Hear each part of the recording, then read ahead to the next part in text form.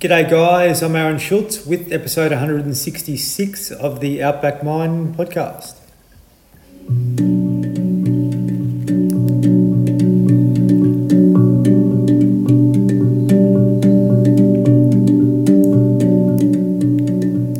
Thank you very, very much for joining in with me once again. Episode 166, I have Darren Flanagan on with me today.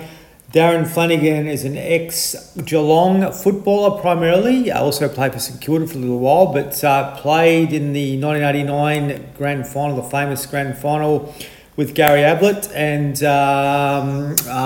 basically losing it by a small margin to Hawthorn, which was, an incredible game of football, and some of us that were around back then would have remembered it fondly. And Darren was an integral part of that game, but more importantly, Darren is a country lad from Catamatite, which is up in the Goulburn Valley area in Victoria. Played a bit of footy there when he was a young fella, came off a farm and all that type of stuff, and has lived most of his life, in the city. Sort of went to St Kilda after playing at Geelong and sort of never left. So he's also worked for the AFL, still does lots of work in player development and mentoring young people. So we're going to have a really good chat about, his football life today, what it actually means to him, some of the mental health challenges he's observed as a player, but also, moving into, modern life, sort of managing people within the football structure and football environment. So really well regarded and highly respected fella is Darren. So I'm sure you're going to really enjoy this conversation. Now, I just want to make special mention to Mick and Amy Stuth, who run an organisation called The Real Shift. Now, these guys are very, very good at being able to help people change habits and break habits. They have a deep dive program which goes for 9 weeks, which basically helps you explore some of the blocked behaviour patterns that you may have in your life and give you tools to be able to overcome them. So these guys are really well regarded, but also they've got some tremendous lived experience themselves. They're also excellent qualified coaches, NLP practitioners, and holistic therapists primarily. So they understand, what a human needs to do to function well in body and mind. And they're basically, keen to help more Australians out, both men and women. So I really encourage you, if you're interested to shift something in your life, to jump onto the realshift.com/deep dive and have a look at what they do. We've all got something going on in our lives that we want to try and change, whether that be a habit or whatever. We want to try and improve something. And now this program can really help you move forward. So jump on therealshift.com/deep dive, mention the Outback Mind, and they'll give you a discount. So probably one of the best investments you could make in your life, I reckon, investing in yourself and moving through some of the things that seem to hold us back, that we sort of keep between our ears. It's really important to be able to move those on. So jump on and have a look at what they do. I really think you'll enjoy their program. Also, certainly wanted to mention about the Outback Mind Foundation. We're trying to set this up as a charity. I want to try and talk to regional and rural businesses that work in country towns and country communities to be able to help us support men's health and mental health throughout Australia. So if you'd like to know more about that, give me a call or email me at support@outbackmind.com.au. Really important stuff that we're trying to put together here to try and change the way that mental health is managed and also, delivered in Australia. I think we can make lots of improvements, particularly in the men's space. So I hope you can reach out and have a chat about that. It's important stuff. So appreciate any support you can give me. Now, any feedback with this conversation with Darren and I would be appreciated. So please email me as well, support@outbackmind.com.au. Jump on Facebook, Outback Mind, the page there. Appreciate it. Darren, how are you? Oh, excellent. Thanks, Aaron. How are you? Very well, mate. Very well. Now, I was trying to remember Catamatite. I reckon they wore Richmond colours, but would I be wrong or right? Yeah, Caddy Tigers. That's where I grew up playing footy. That's it. That's why I was barricaded for Richmond as a junior. And you would have been pretty disappointed that you went to Geelong? Oh, it was country zones then, so once you sort of realise you're on the radar, you didn't really get a lot of choice. So, I was more than happy to head down to Geelong and have a crack at it. We'll fast track here a little bit. We'll come back to Katamatite in a minute. But I reckon my observation as a young fella was guys that come from the bush that went to Geelong fitted in better because it was more of a country environment, a country culture there. Yeah, they had a really good setup. They owned a couple of houses, which they had a housekeeper and a manager in. And so you walk in the door and you've got a dozen good mates straight away. And that made it really easy to fit in on the training track. Just knew some voices, knew some people, and gave you a bit of an outlet as well after training or on the weekends when you're looking for something to do. You had a few mates to go and play golf or go surfing or get involved with the local community. So that was a pretty good introduction. And not to mention hang around the Lyric nightclub as well, I would have thought. Well, the Lyric was a later event. It was more the Cat's Disco, I think, nowadays. Unreal. And St Kilda had a disco as well, so you probably you were in your element to go from one to the other, I would have thought so. Yeah, I think I missed the halcyon days of the St Kilda Social Club, and probably for a good reason. Yeah, unreal, mate. So let's get back to Katamatite. What do you remember about growing up back there and all the good stuff around being a kid in the bush? Yeah, so I grew up on a farm. It was a mixed farm. Dad and his father and two brothers. We had beef cattle and we had sheep and a bit of cropping. And Dad was more into dairy. And when my grandfather got off the farm, Dad bought out the two brothers after a couple of years and pretty much sold off all the cropping and all the beef cattle and sheep and just concentrated totally on dairy farming. So we were dairy farmers, and getting up every morning and helping Dad with chores before we went to school was pretty normal. So it was a good environment to grow up in. Now, mate, was there many other players that came from that area that played AFL? Yeah, it's been half a dozen. There was Gary Cameron came to Geelong with me a couple of years later. Yeah. A young fellow called Mick Howard was a little bit younger again. He went to Melbourne when we got rezoned to Melbourne. And in more recent times, Sammy Wright, who had a pretty good career at North Melbourne, has gone back to Caddy now. And Tom Cleary, who is currently on Port Adelaide's list. So for a little town of 100 people, it's done pretty well with half a dozen AFL players over the journey. And there's a pub there, isn't there? Yeah, I'm not sure whether it was open. It was for sale. They closed it for a while there. Yep. They opened a cafe over the road with a liquor licence, and it seemed to be more popular than a pub. So the pub was closed for a while. I know it was for sale 6 months ago, so hopefully they got it going. So it's important. Lots of old pubs that are shut down over the years too. Yeah, just the population, drink driving. It's pretty old. A lot of retired people in the town now. Not too many kids around the place. Yeah, and when I left home there, I was talking to my brother the other day who's still up there. There were 30 dairy farms within 5k when I left home. Now there's 3, so that's 27 families with 3 or 4 kids each who aren't in the area anymore. So it's it's getting tougher and tougher for those sort of little towns to put teams on the park every week. Agree, and also it's the same as in cropping. Like a lot of those farms have been bought up by bigger consortiums. Yeah, so one family would buy the neighbour out, and all of a sudden it was 3 families. Now it's 1. That's right. Yeah, amazing, mate. Tell me, with regards to you getting into footy, like you would have been playing under 13s when you were like 6, like most of us back then. Yeah. So half time of the seniors, 3/4 ground. That's it. But you were a tall kid.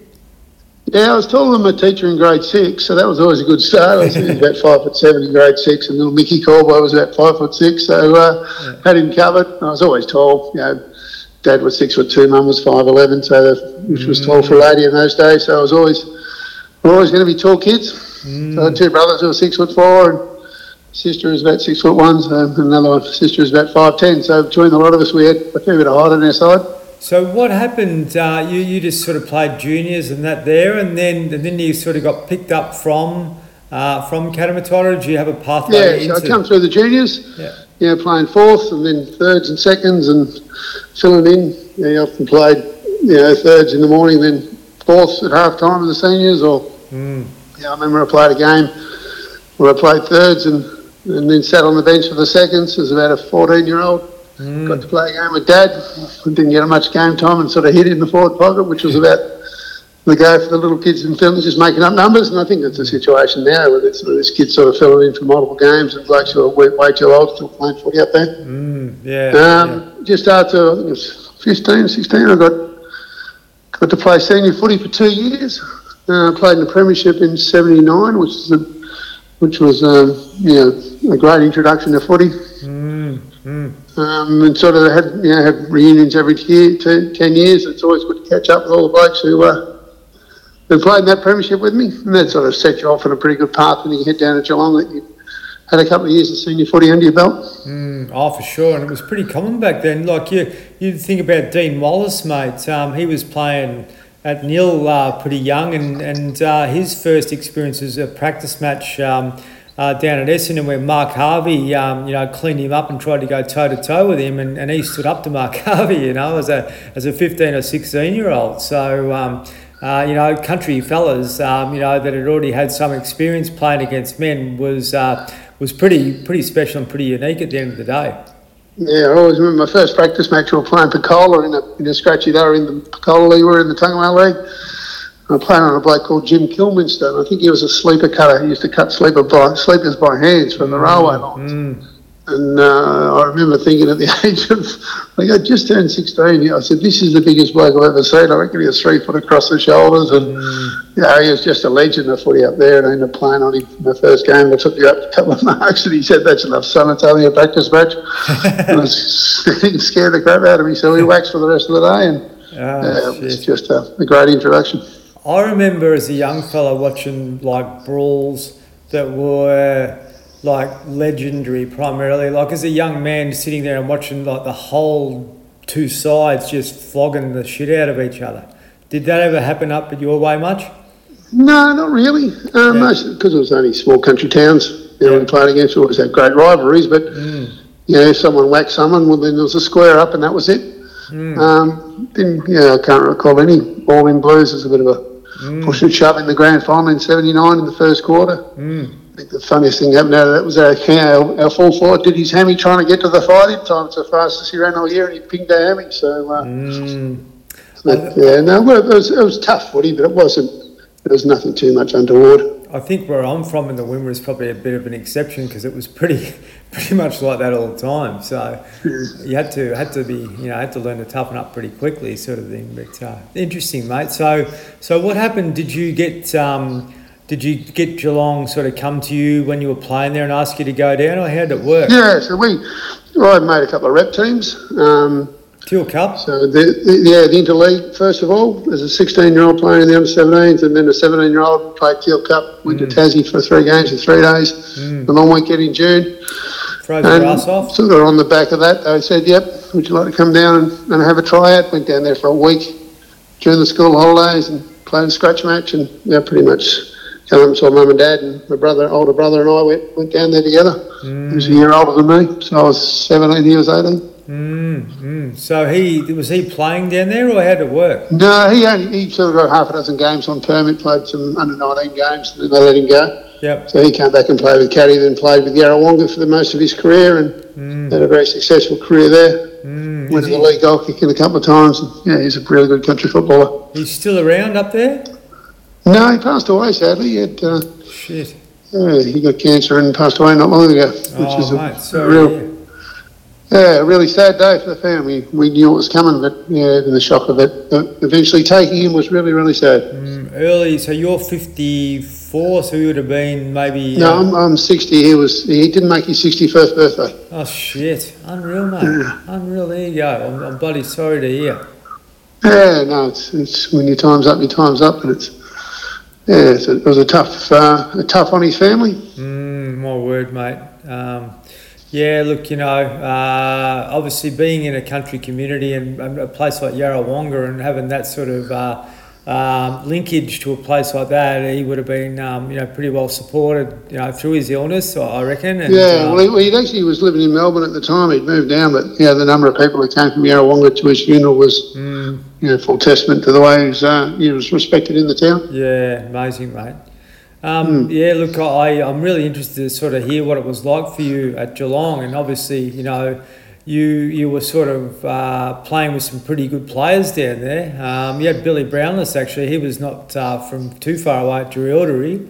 So the Hocking boys from Cobram were nearby. Yep. Bernie Toohey from from Baruga, Steve Rendleson from Strathburton. So we all sort of headed down about the same time, same period of time, and started our careers together. And that was when Sammy Newman was still going around for Toronto at those days. Ian Nankervis was the captain. Young Nick Turner was running around the wing. So, yeah, they played in 2 preliminary finals in the first 2 years there. Didn't make the granny. We won 3 reserves premierships when I got there. So we had a pretty good depth and we had a pretty good squad. How old were you when you started playing seniors? I was 19 when I had made my debut. So I was late in my second year down there. What year was that? 81. 81. Against South Melbourne at the old Lakeside Oval before they transferred up to Sydney. Barry Round playing? Oh, I don't know. I was hiding in the forward pocket at that stage. Yeah, he would have been like that bloke from Pecola, the... Jimmy Gilman, yeah. I got to play with Barry a couple of times later in my career, but he was really on top of his game. Him and Gary Dempsey. Yeah. He's really good players. They were bloody good players. Huge, absolutely. Mate, so you were there for a while and ended up playing through up until 89. What were the highlights of the career leading up to that grand final? What were some of the things that sort of stuck out for you? We were a pretty young team. Once sort of the Nankervis brothers and David Clark and that sort of crew had moved on, which was early 80s, it was a really young crew, Mark Boss and Mark Yates and when Tommy Hapey was coaching us, and he played a lot of the kids, and we lost Greg Williams, Bernie Toohey and David Bolton to Sydney when Tommy went to Sydney, which I reckon probably slowed our progress a bit. But then the likes of Paul Couch and Andrew Buse and Billy Brownless and Barry Stone, all those sort of young blokes came through. So we were a pretty young squad. So between Tommy and John Devine, he just played a lot of kids. And as a result, by the time Blighty took over in 89, there was a good bunch of kids with sort of 50 to 100 games experience that had played enough footy together. It was sort of really good timing for someone like Blighty, who was a little bit out of left field and played a really attacking brand of footy. And, of course, we had Gary Ablett in the goal square by then, and he was just an absolute superstar. We were fairly lucky that we had a good group of young blokes who played a lot of footy together, and we sort of set up the 89 to 92 period really well. Tell me, mate, who were some of your best mates coming through that period?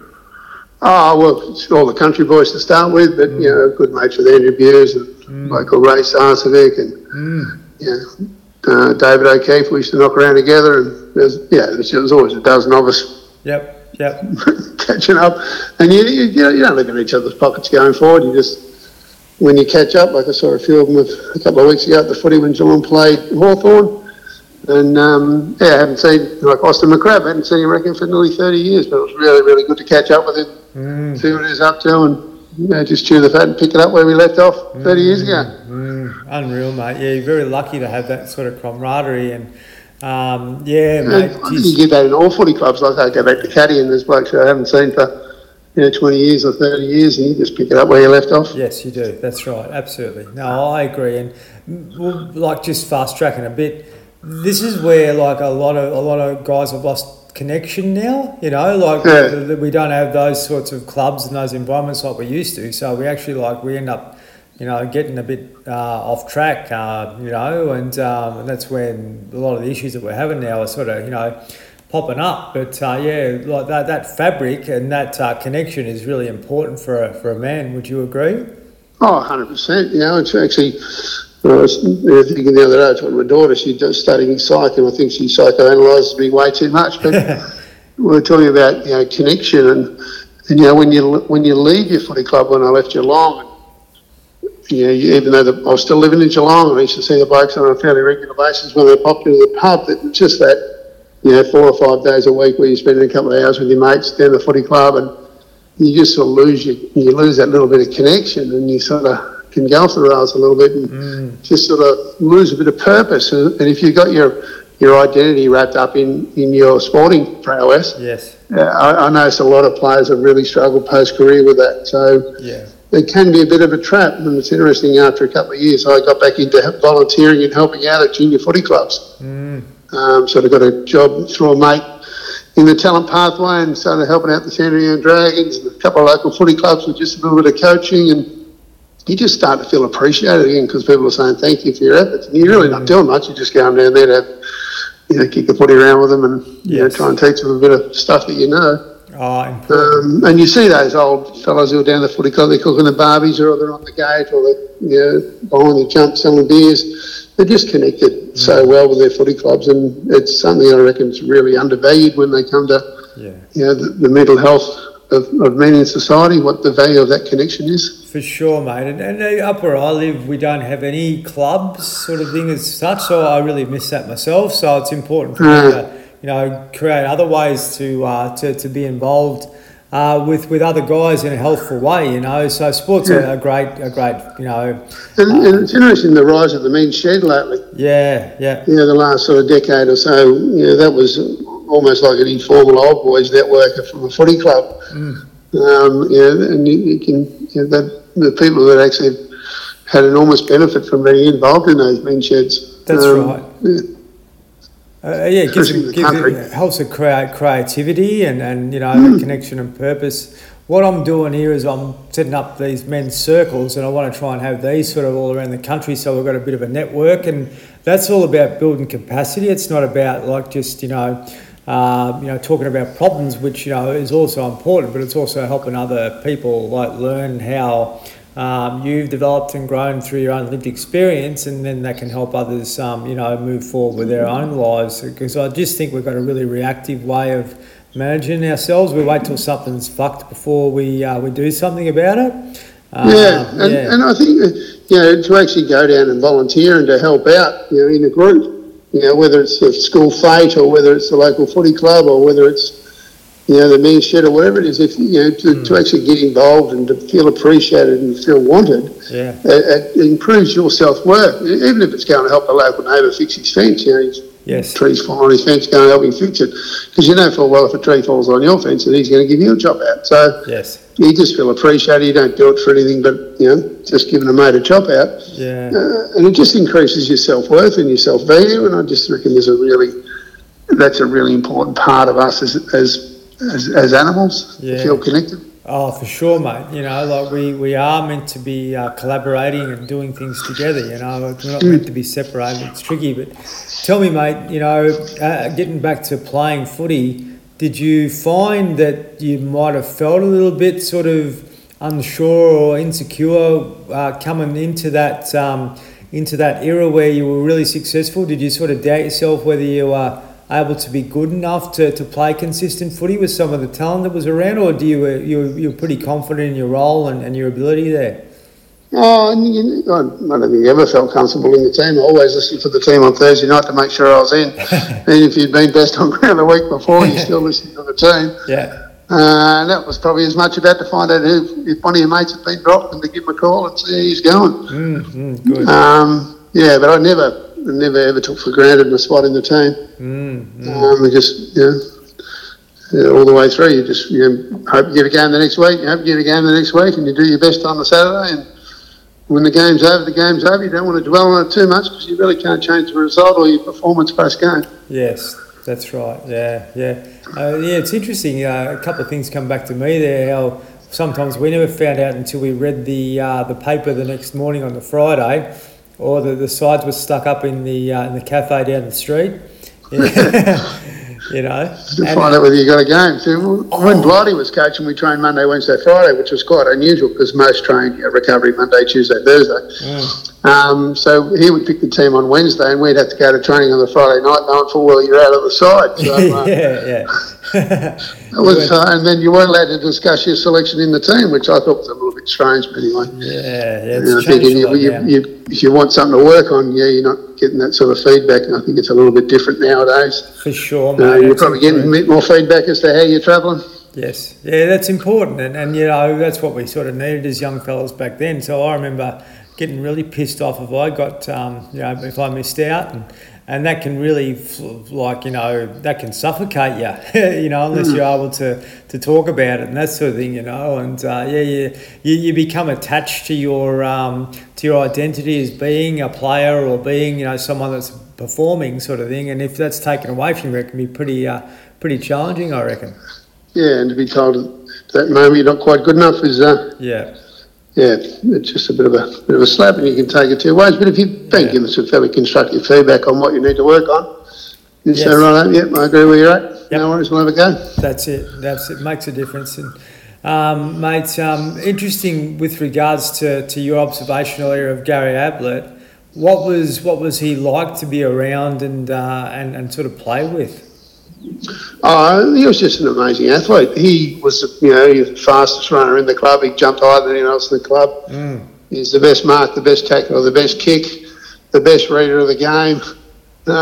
He had every attacking attribute you could possibly think of when it came to footy. So, to have him in your side, we used to have a front row seat to his show, and it wasn't just on the Saturday. Some of the stuff he did at training was quite amazing. And he picks up other sports, and he goes really well at those as well. So there's a myriad of stories around Gary Ablett and his sporting prowess across all sports. But as a footballer, he was just on a different planet to everyone else. He'd get the ball in the middle, he'd look up and he'd have someone dropping back in front of you and had two blokes hanging off him. You'd go, I'll kick it to him anyway, still, because I reckon he's still a chance to get it with three blokes on him. And sure enough, he probably did most times. I remember going to a game at VFL Park. It was a night game, like a pre-season game, and he was like really on, and there was a couple of guys on him, and he was just like, it was like you as a tall kid in grade 6 playing against like the small kids, He was just able to just do some stuff that the others couldn't comprehend, and they were shaking their heads and that sort of stuff. So pretty interesting. Yeah, his core strength was amazing. You get tackled and he just shake the hips and drop blokes off, and his ability to kick both feet was sublime. Like he could kick it easily 60 metres both feet, and you just don't see that nowadays. That's true. Interesting, mates. What was it like to play in that 89 grand final where you got done? I think you were probably pretty close to winning that, and you obviously just missed out. But what was that game actually like? Well, we'd had an interesting final series. In the first final we played Essendon at the MCG and got smacked, I think, by about 11 goals and just completely out of their depth and played terribly. And the next week we were playing Melbourne, who won the elimination final. They had a really good, they were tagging Couch and Bairstow really well, so Blighty started those two on the bench, and that sort of threw their tags off a bit. And that was a pretty brutal game. There's a lot of little fiery incidents throughout the game, but we just overran. I think we kicked 10 goals, 10 in the last quarter to pretty much demoralise them and got ourselves on a bit of a roll. Then we come up against Essendon again the week after 2 weeks prior to getting beat by 11 goals. I think we beat them by about 15 the week after. So got ourselves into the granny with some pretty good form. The crowd of the town was on fire. They hadn't seen the team in the grand final for a long, long time. So 20,000 at training, and they had to book a parking spot to get to training as a player and all that sort of stuff. So it was a little bit surreal. And then, match day, I knew I was starting on the bench, so I wasn't thinking about it too much. Just got up with myself and Bruce Linder had the Valley Inn Hotel at that stage, so I just got up and did a few hours work, set up the pub, and I think one of the cleaners blew up the vacuum cleaner, so I popped over to Kmart, bought ourselves a new vacuum cleaner, and about 11 o'clock said, I better go and catch a bus now, so jumped on the bus, got up to the game, and they usher you in the back door, and you don't get to feel the atmosphere of the crowd until you actually run out. A little bit lucky, I could have a look around, knowing full well that I was on the bench in the first quarter, because I used to do the second and last quarters, and Damien Burke used to do the first and third. Quarter time was 7 goals down. I think, God, that didn't help. So, Blighty said at the time, he said, just got to start breaking even for a while and working our way back to the game, which we did. And Burke didn't go back on at half time, so ended up playing the last 3 quarters. And we sort of got close towards the end, but never really got close enough to think that we're a genuine chance to get over the top. I think the first time I got within a goal was when there was about 20 seconds left, and they just Tipper jumped all over it in the centre bounce and killed the contest, and that was it. It was a great game to play. It was one of those games. I was fairly lucky. I was in a bit of a bubble and didn't really hear the crowd too much. I was in a nice little zone and got a few kicks, and the aftermath was 25,000 at Geelong Town Hall, and they all celebrated it like it was a win. And You know, it was a great achievement, but then we didn't make the finals the next year, so we didn't back it up at all. Was that the game where, was it Andrew Buse or whoever it was ran through Dermot? Mark Yates. Mark Yates, yeah. Yeah, that was a bit of payback from an earlier game in the year where Dermot had given Yoda a bit of a cheap shot. And Dermot was pretty aggressive in those days, coming off the square. And in those days he could. And Goucher was playing our sweeper role. He just won the Brownlow. There was a bit of rumour that Dermot might try and pick him off in the centre bounce. So Florida just organised for Mark Yates to pick him off before he got to catch him. Oh, really? So Malcolm Blight organised that. There you go. That was just like a sensible tactic. Okay, we've got to protect our best player. Yes. He's just won the Brownlow. He plays behind the footy at a centre bounce.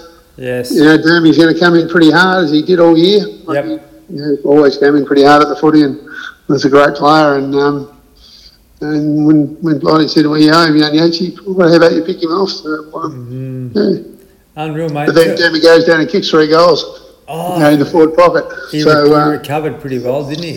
Oh, he was tough. Yeah. Tell me, is that when he ran through your huddle at quarter time or something?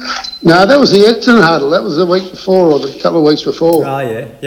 Unreal. Pretty courageous. Or silly. Yeah, that's right. Yeah. Well, I think Dean Wallace would have been in that huddle too. So. He might have had something to say about it, possibly. But, I think he got halfway through okay, but getting out the other side was a little bit tougher. yeah, that's it. It's like walking through a nightclub sometimes, and some of the interesting things we would have had to experience, we experienced back then. So, mate, incredible. Like, it's good to get insight into that sort of stuff, and my observation was that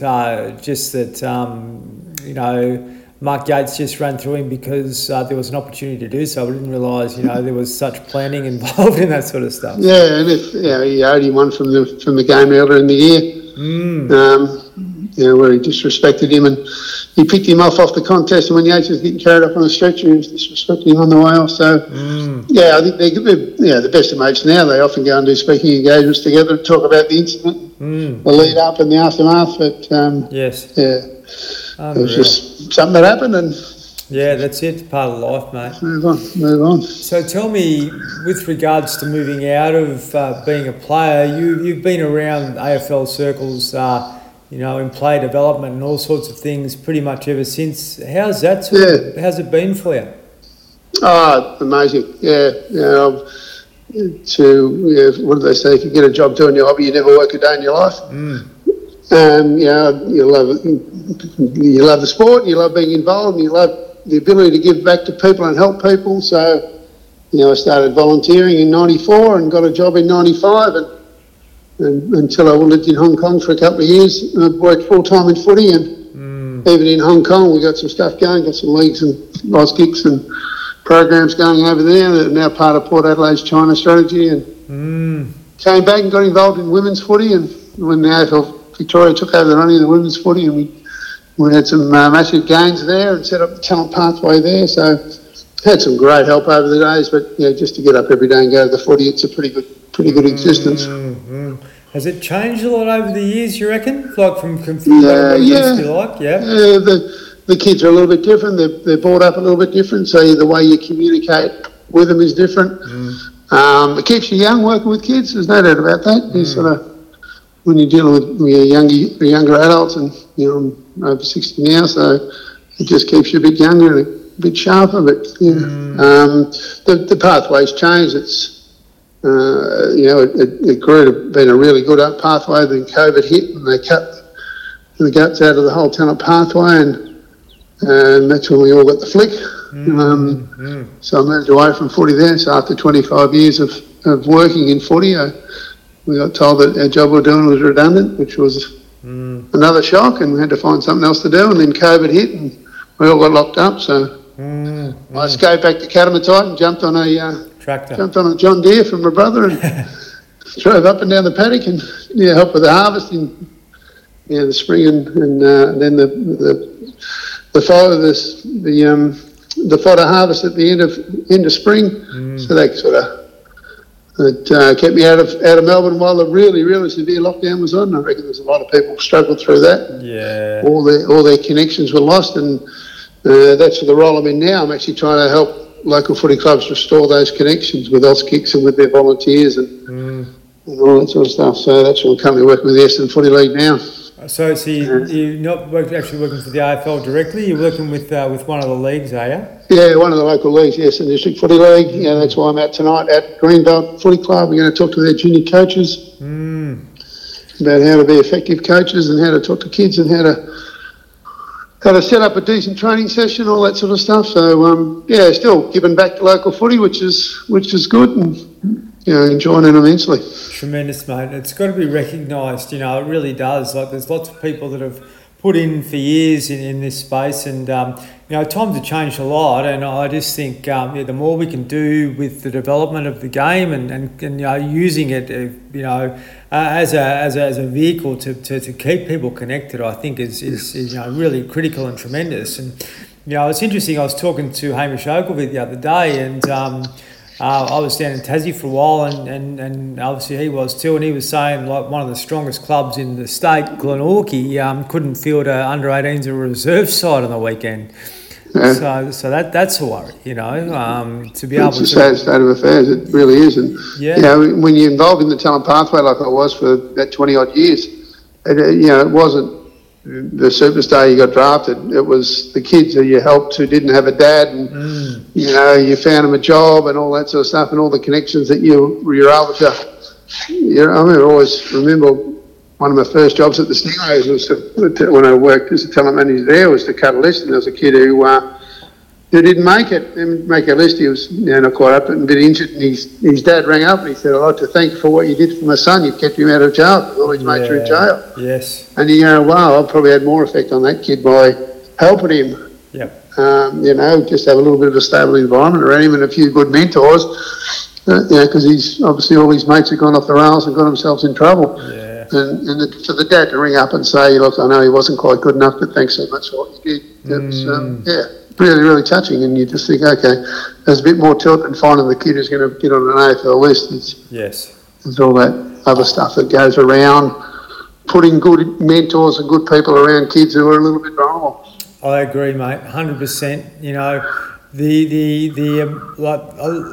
Getting off track a bit, a lot of the work that I've done is I actually did quite a bit of work in prisons, and I met a lot of guys like that young fella, that just did the wrong thing because they never had the guidance, and they end up paying the price for it, But the more we can put the early interventions in place, I think it's really important to be able to to give guys some hope, young fellas some hope, but also men, that are a little bit lost, to be able to give them some direction and help them break the circuits which are sort of blocking them. And it doesn't take much. It's just a conversation you can have with someone, or it's being able to give someone some advice that can take them down a certain path, but also keep there and keep in contact with them. I think it's really important because we have such a great opportunity to reach our potential and our goals as humans. We just need someone to give us a hand that's probably been through it and actually has the experience to be able to sort of guide someone into a certain direction. And I just think what you're doing is great, mate. There needs to be more and more invested into that, because it's so important. It can really change culture and people's lives. Yeah, and I just think it's an unsold benefit of community sport. Yeah. It's going to cost, the local council is going to cost us $100,000 to drop the ground. Well, you might have 50 kids there that come from a pretty low socioeconomic background and haven't got a lot of support. But if that footy ground's not there, if that footy club's not there, that footy ground's not something they aspire to get to, the catastrophic effects of those disconnected kids is far greater than the $100,000 it's going to cost you to get the place set up in the first place. Yes. And I just reckon it's there's the health benefits, but the mental health and the connectedness benefits around community sport is just one of it's completely undersold, in my opinion. Yeah, agree, mate. I saw it happen where I'm from in Horsham. Like, they actually there was two sort of sporting grounds sort of across the road from each other, and the council got rid of one to build houses on, and that just destroyed that connection that people had with that club, and that club dissolved. But they won't go across the road. No, that's right, absolutely, yeah, that's what it was like. And my dad played footy and cricket there. I played footy and cricket there, all that sort of stuff, and I'd sort of moved on by the time it had folded, but I moved to Melbourne and stuff, but primarily a lot of those young kids that were coming through just lost that then. And there's never any compassion when the kid was getting in trouble and and getting sort of a rap over the knuckles by the coppers and maybe ended up in jail. There was never any research done on why the kid behaved a certain way. So those linkages and those support structures and mechanisms are really important, for a young man or a young woman's life. Yeah, and there's that the old saying that a village raises a child is so true in the country. Yep, for sure. Like the Caddy Footy Club had an enormous effect on me. It wasn't just my dad and my uncles who were helping out, but all the local legends of the footy club. They just kept you in line, kept you connected, and you catch up with them now, and you're still good mates, even though you haven't seen them for 20 or 30 years. That you just pick it up, and you're appreciative of what the environment they created to help you develop and be nurtured. It's invaluable. Yeah, agree, mate. Well, let's just hope what you're doing is the start of it, and there's more leagues that adopt what you're doing and be able to invest in it, because it's important, not just for now but for the future and for the health of the game, but also for the health of people's lives, physically and mentally. I just think that's where we need to be going in a preventative space rather than a reactive space, and dealing with problems rather than actually look at where the problems are coming from and work on that. I think that's where, smart money needs to go, I reckon, at the end of the day. Yeah, it's interesting. One of the first things that I say when I talk to a group of junior coaches at a local footy club, I said, the future of this whole footy club rests in your hands. And they look at me and they go, what do you mean? I said, well, if you make sure these kids are connected and they love footy and they keep coming back and they keep coming back, this footy club will keep going on for generations. But if all of a sudden they get disaffected and they leave and there's no connection with the future, the senior footy club's going to fold. Yeah. So it's an enormously important role that these coaches and these team managers and trainers and committeemen play at a community level. They just to keep those kids grounded and healthy mentally is just so important. Yeah, agree, mate. Well said. Well, I really hope that we can stay connected ourselves, you and I, in the future, because I think we've got a responsibility to be able to do more of this sort of stuff and just keep at it, because it's important, and I just hope what you're doing, the role's embraced and it's continued on with, and you get to do what you love, and that's really important for you as an individual, and everyone else benefits from that. Yeah, it's just I'm very, very fortunate to have been well nurtured, well looked after, and I had a little bit of ability, and that got me a fair way down the track of helping others. And I think the more of us that give back like what you're doing with your groups, it just can only help the world be a better place, and I think that's a good thing. Yeah, appreciate it, mate.